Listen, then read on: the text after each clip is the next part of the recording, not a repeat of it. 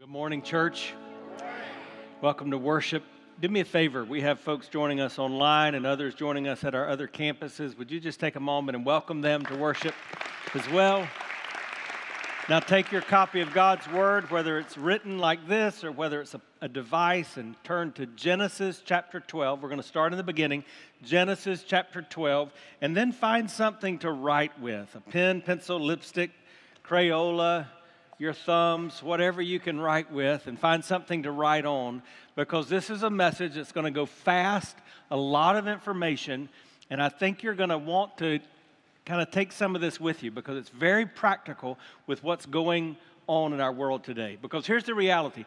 15 days ago, like you, I woke up, I turned on the news, I saw the news of this awful terrorist attack in Israel. And as the reports continued to come in, I began to think, what in the world is going on? It was awful. This group named Hamas, who was chartered a few decades ago, and in their public charter have made it clear that their desire is to kill Jewish people and to see the nation of Israel destroyed. They went into the land of Israel and they murdered husbands and wives in their beds, children in their cribs. They raped and tortured men and women. And you hear these reports and you begin to think, how can this be so? It's not since the Yom Kippur War in 1973 that the nation of Israel had been attacked in this way. You may have heard the reports that Israel is enduring their 9/11. That's not exactly true. 9/11 was awful. And as I was talking with my two college-age sons last night, one was born a month after 9/11. I was telling them how the world kind of came together, it seemed, at that time. And certainly in our country, everybody seemed to be on the same page, and we recognized evil. While this is evil, what's taking place in Israel, if you look at the population of Israel versus the population of the United States, it's about 30 times the devastation of what we experienced on 9/11. 2 weeks into this conflict, it seems like the entire region of the Middle East is in turmoil. And that's not the only part of the world at war. Russia continues to invade Ukraine. The large nations of China and North Korea and Iran have known evil dictators who are making threats all over the world. And you can't help but wonder, what in the world is going on? But even if you look in our media, it seems like what's taking place in Israel is different. It seems like this must have greater meaning to us. And so while we all ask what in the world is going on, we also ask, well, what does this matter to me? Is this the beginning of the end? Because the Bible says things like this: there will be wars and rumors of wars. There'll be natural disasters, earthquakes, and though it didn't make much of the news, the same week that the terrorist attack took place in Israel, 2 massive earthquakes took place in Afghanistan, killing thousands of people. Is this the beginning of the end? I don't know, because Jesus said, no one knows. But this is what we know. According to Scripture, Israel and her people are a special part of God's forever plan.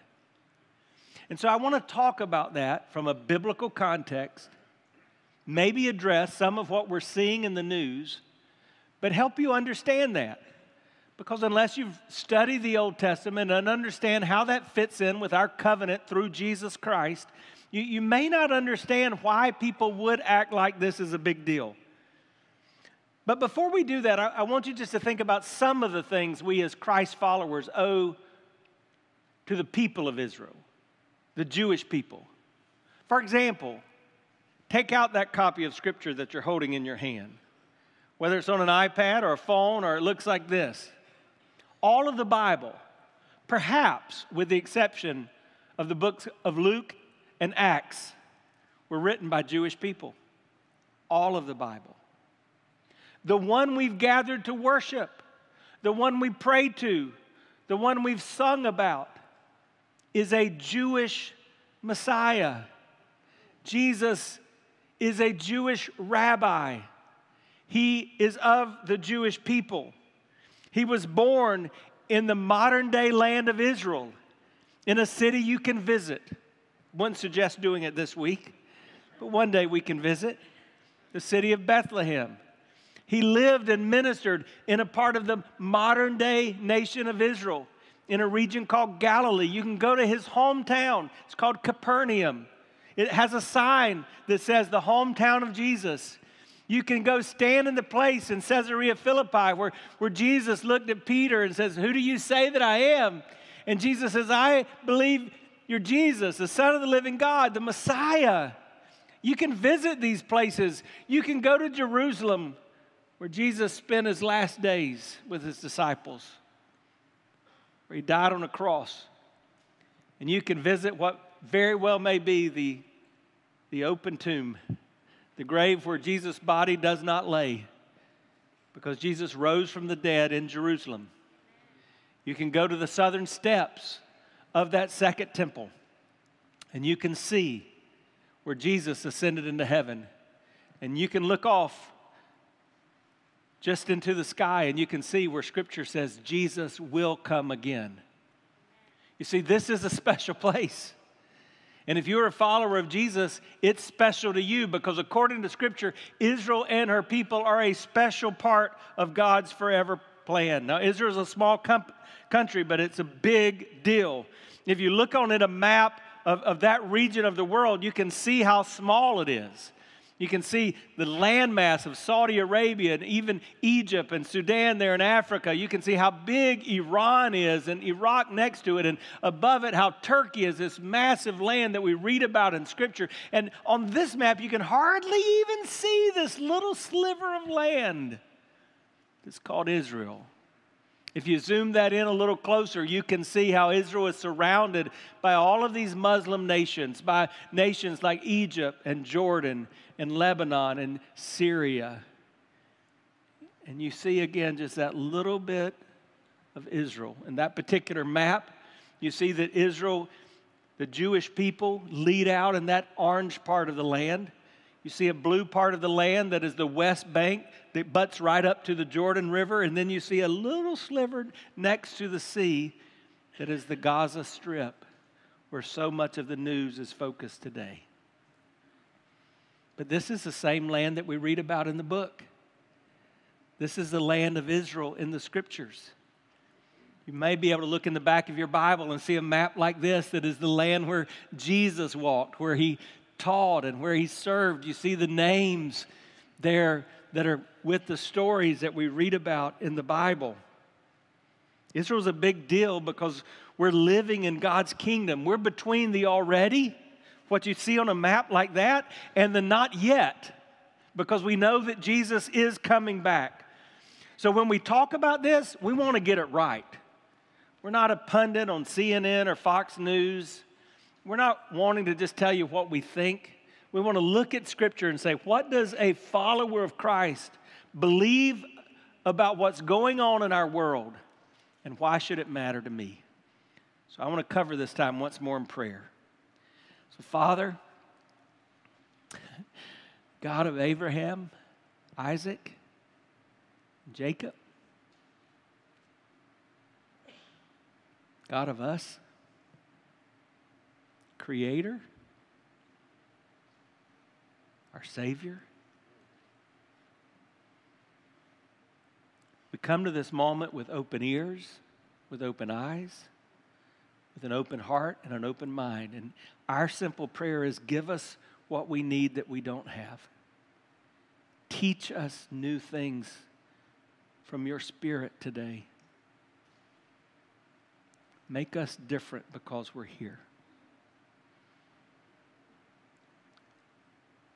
God, as pastor of this local expression of the body of Christ, I thank you for the crowd that is gathered. But I know that in this room, there must be someone that has not yet understood what it means to see Jesus as the Messiah. So, Lord, for that person, may this be the day of salvation.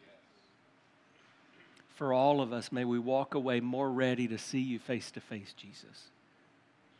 And for me in these moments, would you let the words of my mouth and the meditation of my heart be pleasing to you? Because you are my strength, my Redeemer, the Redeemer of Israel, the Messiah. And we pray this in your name, Jesus. Amen. In Genesis chapter 12, you're going to see what Scripture refers to as a covenant with Abram. Listen to the word of God beginning in verse 1. The Lord said to Abram, "Go from your country, your people, and your father's household to the land I will show you." And just that verse is one we've preached on a lot because it really depicts faith in action. That's what it's like to follow God. You don't always have the answers. You don't always know the where, but you know that God is saying, hey, go even where I'm going to show you. Just trust me and do what I say. But we're not focusing on that today. Let's continue. Here comes the covenant. I will make you into a great nation. I will bless you. I will make your name great, and you will be a blessing. I will bless those who bless you, and whoever curses you, I will curse. All the peoples of the earth will be blessed through you. So Abraham went as far as the Lord told him, and Lot went with him. And Abram was 75 years old when he set out for Haran. He took his wife, Sarah, his nephew Lot, all the possessions that they'd accumulated, all the people they had acquired in Haran, and they set out for the land of Canaan. That's going to be important. Remember that. The land of Canaan, and they arrived there. And Abram traveled through the land as far as the site of the great tree of Moreh at Shechem. At that time, the Canaanites were in the land. And the Lord appeared to Abram and said, "To your offspring I will give this land." So he built an altar there to the Lord who had appeared to him. From there he went toward the hills east of Bethel, and he pitched his tent with Bethel on the west and Ai on the east. And there he built an altar to the Lord, and he called on the name of the Lord. Now look in chapter 13, just the next page, beginning in verse 14. The Lord said to Abram, after Lot had parted from him, "Look around from where you are to the north and south and to the east and west. All the land that you see, I will give you and your offspring forever. I will make your offspring like the dust of the earth, so that anyone could count the dust, then your offspring could be counted. Go walk through the length and breadth of the land, for I am giving it to you." And then chapter 17, Abram fell face down, and God said to him, "As for me, this is my covenant with you. You'll be the father of many nations. No longer will you be called Abram. Your name will be Abraham, for I have made you a father of many nations. I will make you fruitful. I will make nations of you, and kings will come from you. I will establish my covenant as an everlasting covenant between me and you and your descendants after you for the generations to come, to be your God and the God of your descendants after you. The whole land of Canaan, where you now reside as a foreigner, I will give you as an everlasting," say everlasting, everlasting possession to you and your descendants after you, and I will be their God. Now I'm going to give you a quick reminder of the context of when this was taking place in history. All right? God appears to Abram at about 2000 BC. We're here today at 2023 AD, right? So we're about 4,023 years away from this. 2000 BC. I want to put that in a relevant religious context, because a lot of people today would say this is a battle between the land and the people of Islam and the land and the people of Judaism and even Christianity. The problem with that is we know when Islam came on the scene. Do you know when Islam came on the scene? It was about 2,600 years after this encounter with Abram. It was in the 7th century, between 610 and 622 AD, allegedly, this man, this prophet named Muhammad, received this revelation from who he called Allah. Let me say this in case I forget to say it again. We don't believe that Allah, the God of Islam, is the same as our God, the God of Christianity and the God of Judaism. This is a different religion. So what can we learn from what took place in the passage we read? God's covenant with Abraham. There's several things I want you to see. This is why the news is relevant, but it's also why it's relevant in your life.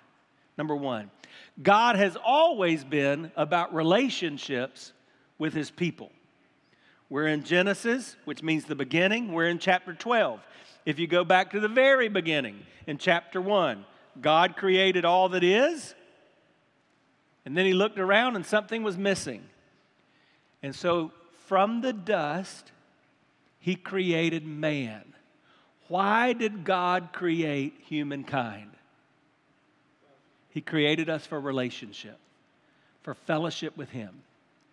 So from literally the first page of the Bible, the God we serve, the God that we do have some religious expressions that allow us to worship, he is a God that deals in personal relationship with his creation. If you talk to people from other religions, that distinguishes Christianity. Other religions don't have a God that wants a personal relationship with them. They can't fathom that, particularly Muslims who are coming from an Islamic background. They can't fathom that God would love them in spite of their sin, that God would want to have a personal relationship with him. God continues that personal relationship all the way up until we meet this man named Abram. He has a personal relationship with the crown of his creation, Adam and Eve, even in spite of their sin. He has a personal relationship with Noah, this preacher of righteousness. And now we're finding out he meets Abram in a personal way. He's a relational God. And so before we know that there's a special land called Israel, we know there's a special man called Abram. And there's a lot of things that God may do in your life that are blessings to your life, but the greatest thing you'll ever experience is that personal relationship with God. And as you're going to see, what Scripture tells us is that personal relationship comes through Jesus Christ. Because of this man, here's what we know. The Jewish nation is the only nation whose origin can be tracked back to one person. Have you ever thought of that? Name the first Englishman. You can't. You can't name the first Swede. You can't name the first Chinese. But you can name the first Hebrew, the first Jewish person. His name is Abram. And God worked in a relationship with this one man. In fact, the birth of this nation really begins with a miracle. Not a virgin birth like Jesus, but an old lady birth that was about as close as you could get, right? Because God promises this man named Abram that from his seed, from him, will be this great nation. The problem is, here where you meet Abram, he's 75. By the time God comes back to Abraham and Sarah and says, you're going to have a child, he's about 100. He's an old man and she's an old lady. But God keeps his promise. So that's the second thing I want you to know. God cares about relationship. He cares about people. He's into people. But the second thing is that God always keeps his promises with his people. Our God is a promise-keeping God. Do you know that? When he talked to Abram, did you hear what he said? I will do this. I will do this. I will do this. I will do this. God's word is full of promises to you. His word is full of promises to us today, just as they were full of promises to Abram. And these specific promises, God gave promises regarding this land.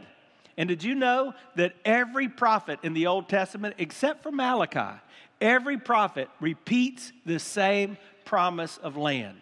Scripture's consistent. This is not a one and out. We could spend all morning just reading the references to the land promise for Abram and his people over and over again. Well, what did he promise Abram? Well, it was a personal promise. It was to him. And I just want to remind you, God's promises to you are personal as well. His relationship with you is personal. It's not unusual. I meet someone and I ask them about their relationship with God, and they say something like this: I've always been a Christian. And I always say something like this: no, you haven't. That's not the way it works. It doesn't matter that you grew up with a good mama that went to church, or a good daddy that was a Baptist deacon, or a granddaddy that was a preacher. The reality is your relationship with God is personal, because that's the way He deals with His promises. They're personal promises. But in this case, it was an unconditional promise. It wasn't based on what Abram did. Did you catch that? It wasn't, hey, Abram, if you do the right things, I'm going to make your nation great. Nope, that's not the way it worked. It was unconditional. And that's the way God loves you too. He loves you with an unconditional love. Aren't you thankful that when God looks at us, He doesn't see a summary of all the worst moments of our life? But if you're a follower of Jesus Christ, He looks at us and He sees His Son, Jesus the Christ. It was an unconditional promise. In this case, it was a territorial promise, because He literally could draw out on a map all the territory He was given to Israel. And by the way, just for those, if we wanted to get into a geography lesson a little more today, Israel today, the nation of Israel, isn't even coming close to occupying all the land that God gave to the children of Israel back then. It was a territorial promise. It was a national promise. He did talk about creating a nation. It was a reciprocal promise, because He said, those who bless you will be blessed. Those who curse you will be cursed. It was a universal promise in that it affects us. It affects everybody still today. He was saying this is going to affect all of those who live after you. And it was an eternal promise, because over and over and over again, He said things like this: everlasting and forever. God didn't say to Abraham, hey, this is good for you just as long as it works in a geopolitical context. He said, no, this is my promise to you forever. So what was the promise? You will be a great nation. You will have a great name. You will be a great blessing. And you will be a great curse. Let me just say a word about that curse. Why would God say those who curse you will be cursed? Because Israel has always been a part of God's special forever plan. And so throughout history, those who've come about against Israel have always ended up in worse shape than Israel. Someone said the dustbin of history is filled with those who stood against Israel. Now, before I move past promises, let me just say once again, we worship today in the light of Calvary. We worship the promised Messiah, Jesus the Christ. And as we worship, just like Abram, we're still standing on the promises of Christ our Lord. He's a promise-keeping God. So remember this: you're not saved because you make promises to God.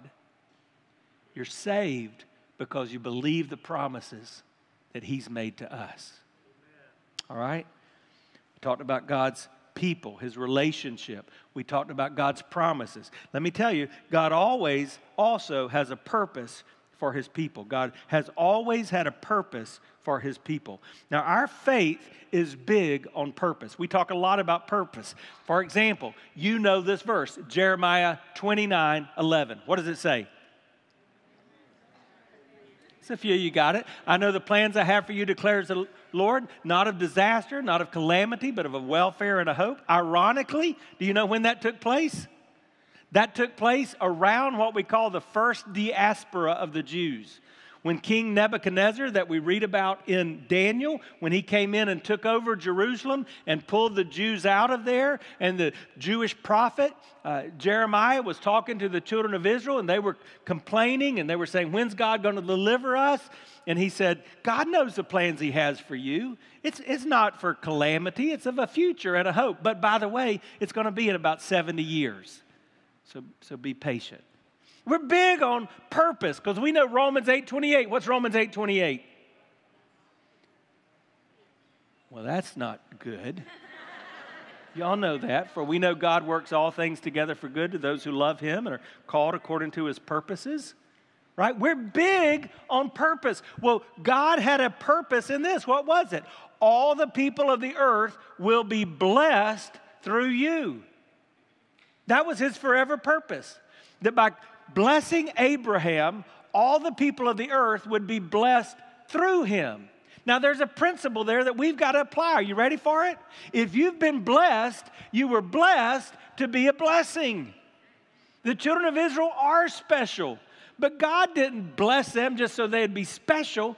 He blessed them so that they would be a conduit for blessing to the world. And any way God's blessed you, whether he's blessed you with talent or skill or financially, if he's blessed you, he blessed you to be a blessing. None of us are intended to be a cul-de-sac where the blessing pulls in and stops. No, we're to be a channel of blessing. That should be our prayer. Make me a channel of blessing. Make me a channel of blessing, I pray. Make me a channel of blessing. Make me a channel of blessing today. That's what we should be praying. So have all the people of the earth been blessed through Israel? What do you think? Yes. This means yes. This means yes. There in the back. Yes. Let me just give you some examples. Raise your hand if you've ever taken a Bayer aspirin. All right? Yeah? Guess what? Bayer was a Jew. Have you ever been vaccinated for polio? Jonas Salk was a Jew. Have you ever had a heart condition? The doctor that may have prescribed digitalis, he was a Jew. Have you ever gone to the dentist and had him deaden your gums before they started to drill away? And I know some of us are having flashbacks of, no, I'm right there. I mean, that's awful. Well, Stitcher, who developed Novocaine, guess what? He was a Jew. Maybe you've gotten sick and had the doctor prescribe streptomycin. Waxman, who developed that, a Jew. If you ever been to a psychiatrist and had psychoanalysts, you know that Sigmund Freud may have been a little crazy, but he's the father of psychoanalysts, and he was a Jew. Have you ever taken vitamins? Funk, the man who developed and discovered vitamins, was a Jew. Have you ever given money to the Salvation Army or received help from the Salvation Army? William Booth, the founder of the Salvation Army, had a Jewish mother. Are you a student of philosophy? Spinoza, the great father of philosophy, was a Jew. Karl Marx, the founder of communism, a Jew. If you ever been married and you took a test for venereal disease, it's called the Wasserman test. Wasserman was a Jew. The greatest scientist who ever lived, Albert Einstein, guess what he was? We've all been blessed by the knowledge, by the skills, by the artistry of the Jewish people. But what's the greatest way the world has been blessed through the Jews? Jesus. You got it right. Jesus, of course. Our Messiah is a Jew. The whole world has been blessed by him. So we've talked about people, and we talked about promise, and we've talked about purpose. And let me just tell you, God's people cannot be destroyed. God's promise cannot be denied. God's purpose cannot be defeated. Why? Because of God's providence. God has always shown his providence to his people. And that's where this story gets interesting.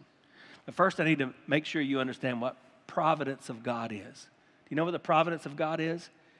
It's the hand of God over the arc of history. All right? The hand of God over the arc of history. So, has there ever been a time in your life where looking back in your rearview mirror that you say, wow, only God? Now, let me see your hands if there's some things you think, I would have never made it through that, but God. Yeah, if you've lived long enough, you have those moments. Well, what is that? That's the providence of God. In his sovereignty, in his kingship as the Lord of lords, as the God of all gods, he's leading in our lives and he's making a difference. That is his providence. Well, what does that happen to do? What does that have to do with the promise to Abram? Well, let me give you a little biblical history. God promised Abram a son. And eventually, to their surprise, Abram and Sarah had a son. What's his name? Isaac, his son Isaac. But we jumped ahead a little bit because they weren't patient. They didn't wait on God. And so these faithful people, the father of the nations, Abraham, his wife Sarah says to him, I don't think this is ever going to happen. So there's my maid over there named Hagar. Why don't you just go make a baby with her? Hello. That was not a smart decision. But guess what? She had a baby. You remember the name of that baby? Ishmael, born before Isaac.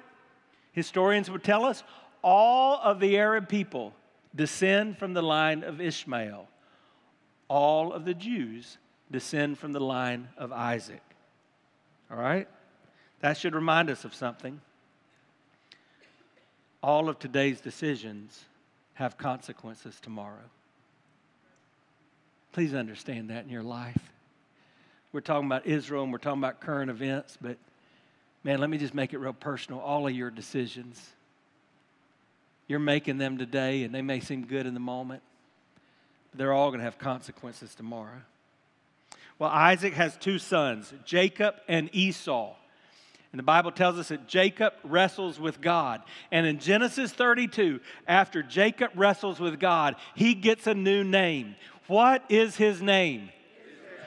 His name is Israel. So Jacob is called Israel. And some of you didn't know this. That's the first time we have the name Israel introduced to the Bible. So when you talk about the children of Israel, from this point forward, you're talking about those that descended from Jacob's line, who came from Isaac, who came from Abraham, right? The children of Israel. Well, Jacob had several sons. One of them was named Joseph. Some of you know that Joseph was picked on by his brothers. He was thrown in a pit and sold into slavery. He ended up in Egypt. He ended up in prison, but he made his way to the palace, and he finally became prime minister in that land in a very strategic time in history. And so Joseph was an important person in Egypt. But Joseph died. And in the period after Joseph's death, the children of Israel, the descendants of Jacob, they became slaves in Egypt. And 70 years after Joseph's death, a little baby was born, and his name was Moses. And Moses would encounter God at a burning bush, and God would tell him, Moses, your special calling in life is to set my people free. Your special calling in life is to take these children of Israel out of slavery and lead them into what? The promised land. Who was it promised to?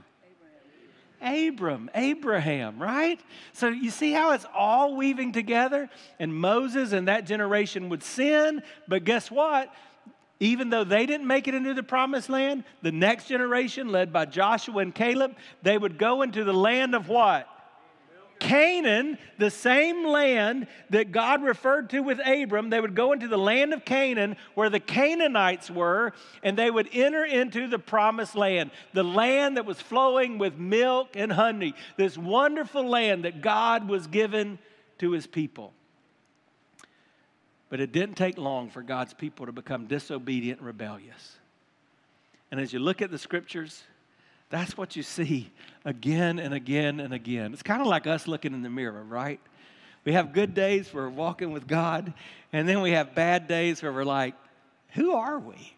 We're like the Apostle Paul. I don't do the things I know I should do, and I do the things I know I shouldn't do.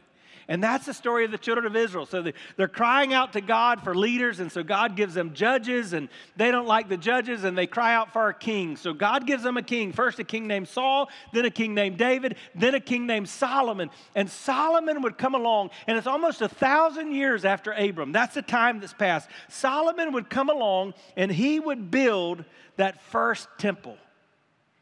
And God's people there in Jerusalem would worship at the temple built by Solomon. But Solomon was the last good king. After Solomon, the children of Israel, they had a civil war. They divided.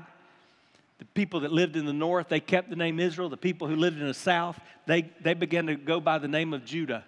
And Judah would have some good kings, but Israel wouldn't even have any good kings. And this began the time where trouble began to happen to the Jews. Because it would be just a couple of hundred years later, in 732 that the Jewish people began to be scattered, and we call that the first diaspora. In 586, Solomon's temple would be destroyed as Nebuchadnezzar would come in and take Daniel and people like him into Babylon, and the Jews would be scattered even more. And then after that, the promise that Jeremiah gave was fulfilled. And so after that, under the leadership of Ezra and Nehemiah, the temple walls in Jerusalem began to be rebuilt, and the temple was ultimately restored. And that's the temple that Jesus taught in. That's why I love to go to Israel today, because you could stand there on the southern steps of that temple and know that this is where Jesus stood. This is where Paul preached from. You could look around and see that this is a place near where Jesus ascended into heaven, and right around here is where Scripture says Jesus will come again. But in 70 A.D., so 70 years after the birth of Christ, that second temple was destroyed. And since that time, the Jewish people have been dispersed all over the globe. Today, on that Temple Mount where the two temples used to sit, sits the most sacred mosque in the world. It's called the Dome of the Rock. If you see a picture of Israel and you see that big gold dome, that's not a temple or a Jewish or Christian place of worship. That's a mosque. And that part of Jerusalem is controlled by the Muslim people. And from that point in 70 A.D., when the Roman Empire came in and destroyed Jerusalem, Jews were scattered around the world. A guy named Hadrian renamed the place. No longer would they be known by Israel. They were going to be known by a different name. He would call it Palestina. He would get this because he was naming it after the Philistines. That little stretch that we call the Gaza Strip today, that's where David would have gone to fight the Philistines. And so this man named Hadrian renamed that Palestine. The Palestinians of today were not really there in that area at that time. He was naming it because of that connection with Philistine. He also said this. He renamed Jerusalem. And in that first century, he said, no one will ever utter the name Jerusalem again.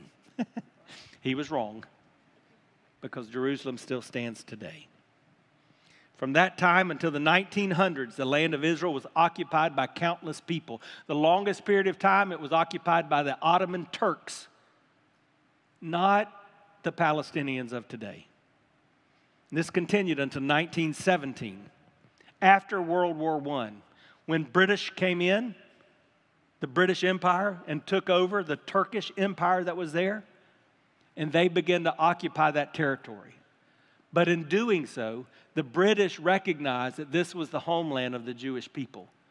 And so they declared what was known as the Balfour Declaration, and they named Palestine an area that was safe for the Jewish people, the rightful home of the Jews. But this did not reach its full potential until 1948. After World War II, after the Holocaust that killed 6 million Jews, the League of Nations, the forerunner to what we today call the United Nations, they declared that Israel was its own nation state. It's not unusual. We're a church made up of people from about 70 nations. Some of your nations have changed their names throughout history. They've been changed because of different leadership or different takeovers. So in 1948, Israel was declared a nation state. And instantly, the Muslims who had been a part of that land began to fight this. When this nation was born and recognized by the United Nations, there were about 650,000 Jews in the land. Just enough people to inhabit a large city in our country. You know what they were surrounded with? They were surrounded with, this is in 1948, 40 million Arabs. 40 million people who vowed and declared from the moment they came into existence that they would be driven into the sea and destroyed. So when you hear people chant today, from the river to the sea, they're not declaring, give us some of our land. They're declaring, we want the Jewish people gone completely.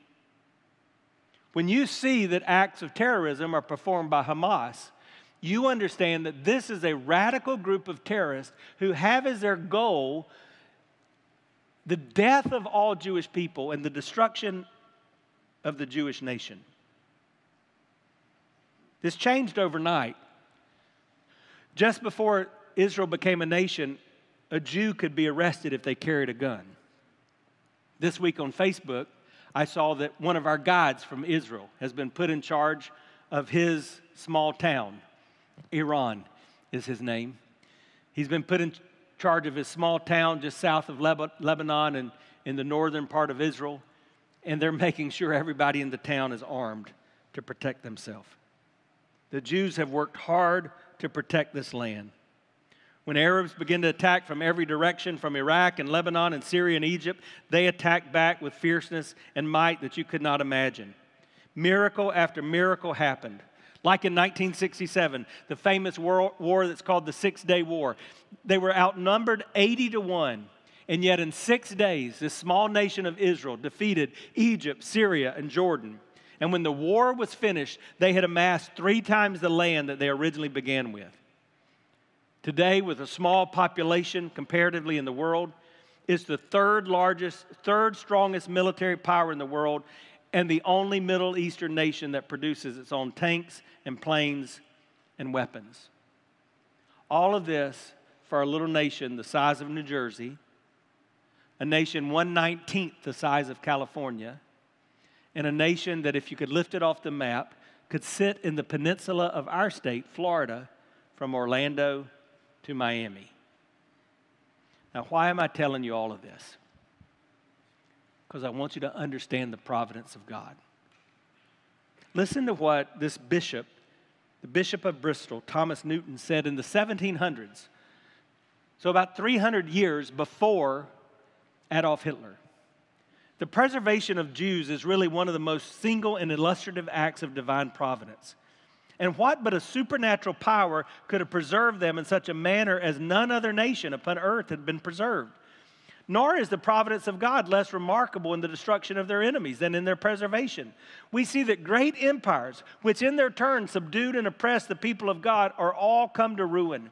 And if such hath been the fatal end of the enemies and oppressors of the Jews, let it serve as a warning to all those who at any time, on any occasion, are for the raising of clamor and persecution against them. You see, the Jewish people in this land of Israel are a special part of God's forever plan. That doesn't mean they can do whatever they want without consequence. No, today's decisions always have consequences tomorrow. But it does mean that when God says, I'm going to bless those who bless him and curse those who curse him, he hasn't changed his mind. For example, just think about the Third Reich. Think about how Germany looked after World War II. It's still not rebuilt in the way that it was. Think about where Nebuchadnezzar was. Think about how we read in the news about Babylon. Oh, no, Babylon doesn't exist today, do they? What about that Roman Empire that destroyed the Second Temple and they came in and they took away the name of Israel and Jerusalem? No, there is no Roman Empire today. No, there's something about the providential hand of God. So we've talked about people, promises, purposes, and providence. But I want you to see where it all comes together. And that's a pathway. God always has made a pathway for his people. See, it's not just Abram that God made a covenant with. We're here today because we are God's covenant people. Jesus is the fulfillment of that prophecy to Abram. We've been grafted into the family. Except for a few of us in here, most of us are Gentiles. And yet God grafted us into his family. We've been made a part of his family in a special covenant because Jesus said, I bring to you a new covenant, not a covenant with all these laws, but a covenant that is sealed with my blood. Amen. See, the death of Jesus on the cross for our sins and his resurrection from the grave, it sealed that covenant that God made with us. See, the ultimate fulfillment of God's promise to Abram is found in the person of Jesus Christ. That's why Paul would say this in Romans 11. I don't want you to be ignorant of this mystery, brothers and sisters, so that you may not be conceited. Israel has experienced a hardening in part until the full number of Gentiles has come in. And in this way, all of Israel will be saved. As it's written, the deliverer will come from Zion, and he will turn godlessness away from Jacob. And this is my covenant with them when I take away their sins. See, Paul was a Jew. He understood as a Jew this covenant with Abraham. But he understood that Jesus was the fulfillment of that covenant.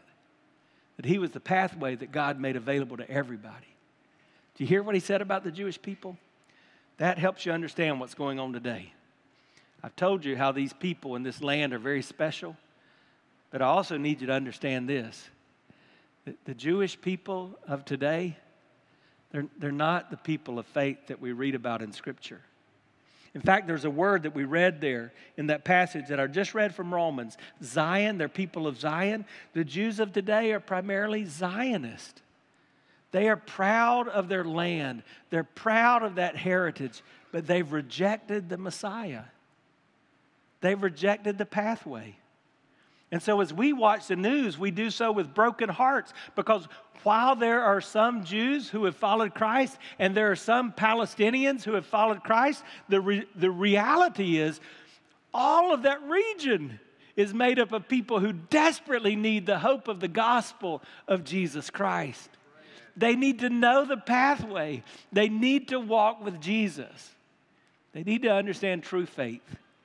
And Paul, as he would journey, he would always go to the synagogue first to the Jews, and then he would regularly share this message like he did in Galatians 3. So also Abraham believed God, and it was credited to him as righteousness. Understand then that those who have faith are children of Abraham. Scripture foresaw that God would justify the Gentiles by faith and announce the gospel in advance to Abraham. And all nations, he said, will be blessed by you. So those who rely on faith are blessed along with Abraham, the man of faith. For all who rely on the works of the law are still under a curse, as it's written, cursed is everyone who does not do everything written in the book of the law. Clearly, no one who relies on just the law is justified before God, because the righteous will live by faith. The law is not based on faith.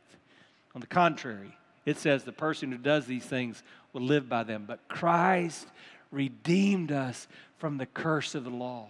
Did you hear that? Christ redeemed us from the curse of the law. That's a good place to celebrate, church. Christ redeemed us from the curse of the law by becoming a curse for us. He who knew no sin became sin. That's what the Bible says. He redeemed us in order that the blessing given to Abraham might come to the Gentiles through Christ Jesus. That's the promise that we have today. Regardless of the family you were born into, you can be a part of the family of God through Jesus Christ. So where do we go from here? How does a committed Christ follower look at what's going on in this world? What should we do? Should we hop on an airplane and go to Israel? I wouldn't suggest that today, though I hope to go, maybe even in a few months. I love being in the land where my Savior walked. But there are some things you can do today. Number one, in obedience to Scripture, we pray for the peace of Jerusalem. You heard my friend Robert do that earlier in the service. Why do we pray for the peace of Jerusalem? Because Jesus is coming back to Jerusalem. We want that area to be at peace. Psalms 122 says, pray for the peace of Jerusalem. May those who love you be secure. So we want to pray for the peace of Jerusalem. Secondly, in light of Scripture, we pray that all would come to know Christ. Did you know there are people on the ground in Israel right now? Some are Messianic Jews. Some are Palestinian Christians. Some are just missionaries from all over the world. But there are people on the ground right now that are not running away, but that are using this moment as an opportunity to point people to the hope of the Messiah, Jesus the Christ. Did you know that at least 4 days a week, and on Wednesday, 2 different times during the day, we have many Muslim background individuals and quite a few Palestinians that come onto this campus. And here's what we know. The only hope for them is a relationship with Jesus Christ.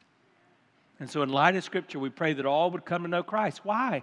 Because Allah is not the same God that we worship. Jesus said, I am the way, the truth, the life. No one comes to the Father except through me. Amen. So we want to pray that others come to know Jesus. And then thirdly, in obedience to Scripture, we want to make sure we're ready. Oh, I want to be ready. Ready for what? I read this in my Bible reading this week. Are you familiar with this? 1 Thessalonians 4:16. For the Lord himself will come down from heaven with a loud command and the voice of the archangel and the trumpet call of God, and the dead in Christ will rise first. And after that, we who are still alive are left to be caught up together with them in the clouds to meet the Lord in the air. And so we will be with the Lord forever. What does the Bible teach us? The Bible teaches us that Jesus is coming again. Jesus is coming again. Oh, Christ follower, if you follow the things of Scripture, but you don't hold on to that scriptural truth, you're no different than the Pharisees or the Sadducees of Jesus' day who did not hope in the coming Messiah. We've got the promise that Jesus is coming again. If anything in Scripture is true, Jesus is coming again. Okay, Pastor, when's that happening? Well, there's some debate about that. In fact, there's confusion even about the verse I just read. Is that describing the rapture? The rapture is a word that literally comes from a Latin word that means caught up. So when it says that we'll be caught up with him in the air, does that mean, like many believe, that the church will be raptured, that before Jesus comes back with the church, he'll come back to get the church? That's kind of what I've grown up believing, and I'm okay with that. But I've got good friends and very committed followers of Jesus that say, I'm not sure that's what that means, that that's what's going to happen. But here's what we know. He is coming again. He is coming again. So what do we do? When's that going to happen? Well, Jesus said in Matthew 24:36, but about that day or hour, no one knows, not even the angels in heaven or the Son, but only the Father. That's one of those passages that kind of confound me, to be honest with you. Jesus is saying, I can't even tell you when that's going to happen. So what do? Verse 42, therefore keep watch, because you don't know what day your Lord will come. Did you hear that? It could be today. As I read the Bible, there's nothing left that has to happen in Scripture for Jesus to return. There's no prophecy that has to be fulfilled for Jesus to return. It could be today. It could be tomorrow. It could be in our lifetime, or we could be like the Apostle Paul, who I believe was convinced it was going to be in his lifetime, and he's been dead quite a while. So then Jesus went on to say in verse 43, understand this, if the owner of the house had known at what time of night the thief was coming, he would have kept watch and would not have let his house be broken into. So you also must be ready, because the Son of Man will come in an hour when you do not expect them. Who then is the faithful and wise servant, who the master puts in charge of the servants in the house to give them food at the proper time? It'll be good for that servant whose master finds him doing so when he returns. Let me just give you three things before we pray. If you're a Christ follower, you need to be expectant. Be watchful. Man, I don't know when this is going to happen, but could we be closer? No, we are closer. We're closer today than we were yesterday. And as I look at the signs of the time, are there wars and rumors of war? Are there natural disasters? You better believe it. I want to be expectant. Secondly, be ready. If you're a Christ follower, be ready. Why would you live as if you're going to hell when you know you're going to heaven? And if there's some habitual sins or some disobedience in your life, stop it. Man, just think this way. Go back to when you were a child and you were doing something you shouldn't have been doing, and you're thinking, I hope my parents don't find out. I mean, I don't want to be caught doing something I shouldn't be doing if he could come back at any time. I want to live ready. And for some of you, that means you need to start being obedient. You're not living like a Christ follower. You've trusted him with your salvation, but you're not growing in sanctification. You're not getting in the word. You're not being a faithful steward financially. You're not sharing your faith with other people. You're not being a disciple who makes disciples. So start getting ready. Number 3, be faithful. Because when you hear what I just said, it can be kind of overwhelming. Just wake up every day and before your feet hit the floor, when your head bounces off that pillow, just say, God, I just want to be faithful following you today. Because as Jesus said, it's good for that person who was found faithful. Jesus is coming again. Even so, come quickly, Lord Jesus. Let's bow our heads together.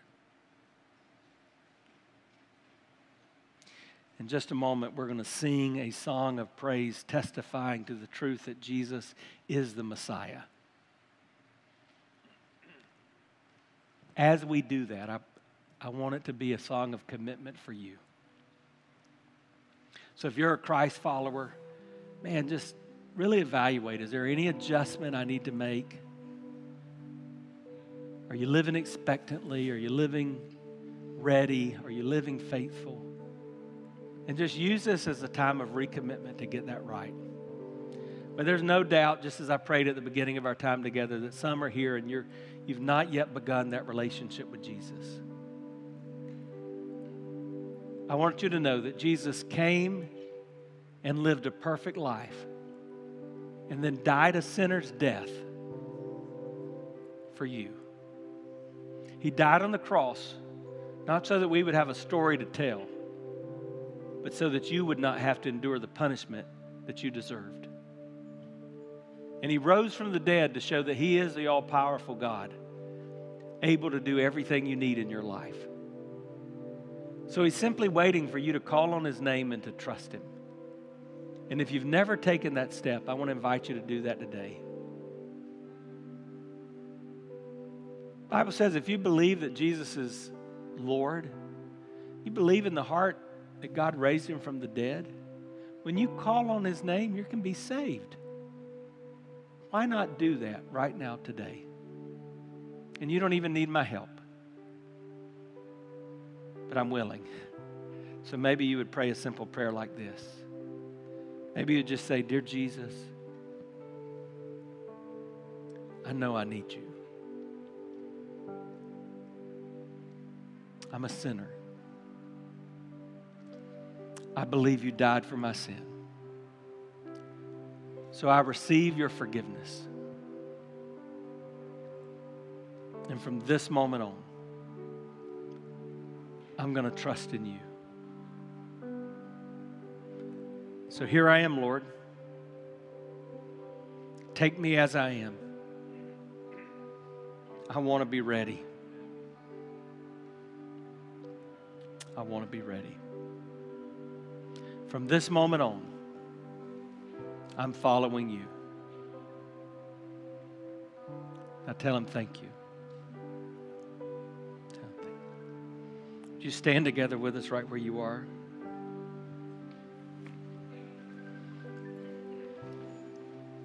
Our heads are bowed, our eyes are closed. I'm going to pray. When I say amen, we're going to begin to sing this song of praise. Maybe you've made that decision to get ready. You just want to come and pray. Our pastors are here. Maybe you want to just kneel and pray as if this were a prayer altar. Maybe you made that decision to follow Christ and you just want to come and tell somebody today, hey, I prayed that prayer and I'm following Jesus. As we sing this declaration, act on it today. Father, in the name of Jesus, our Messiah, the anointed one of Israel, we declare you're worthy of our worship. You're worthy of our praise. We, as the body of Christ, we declare we want to live ready.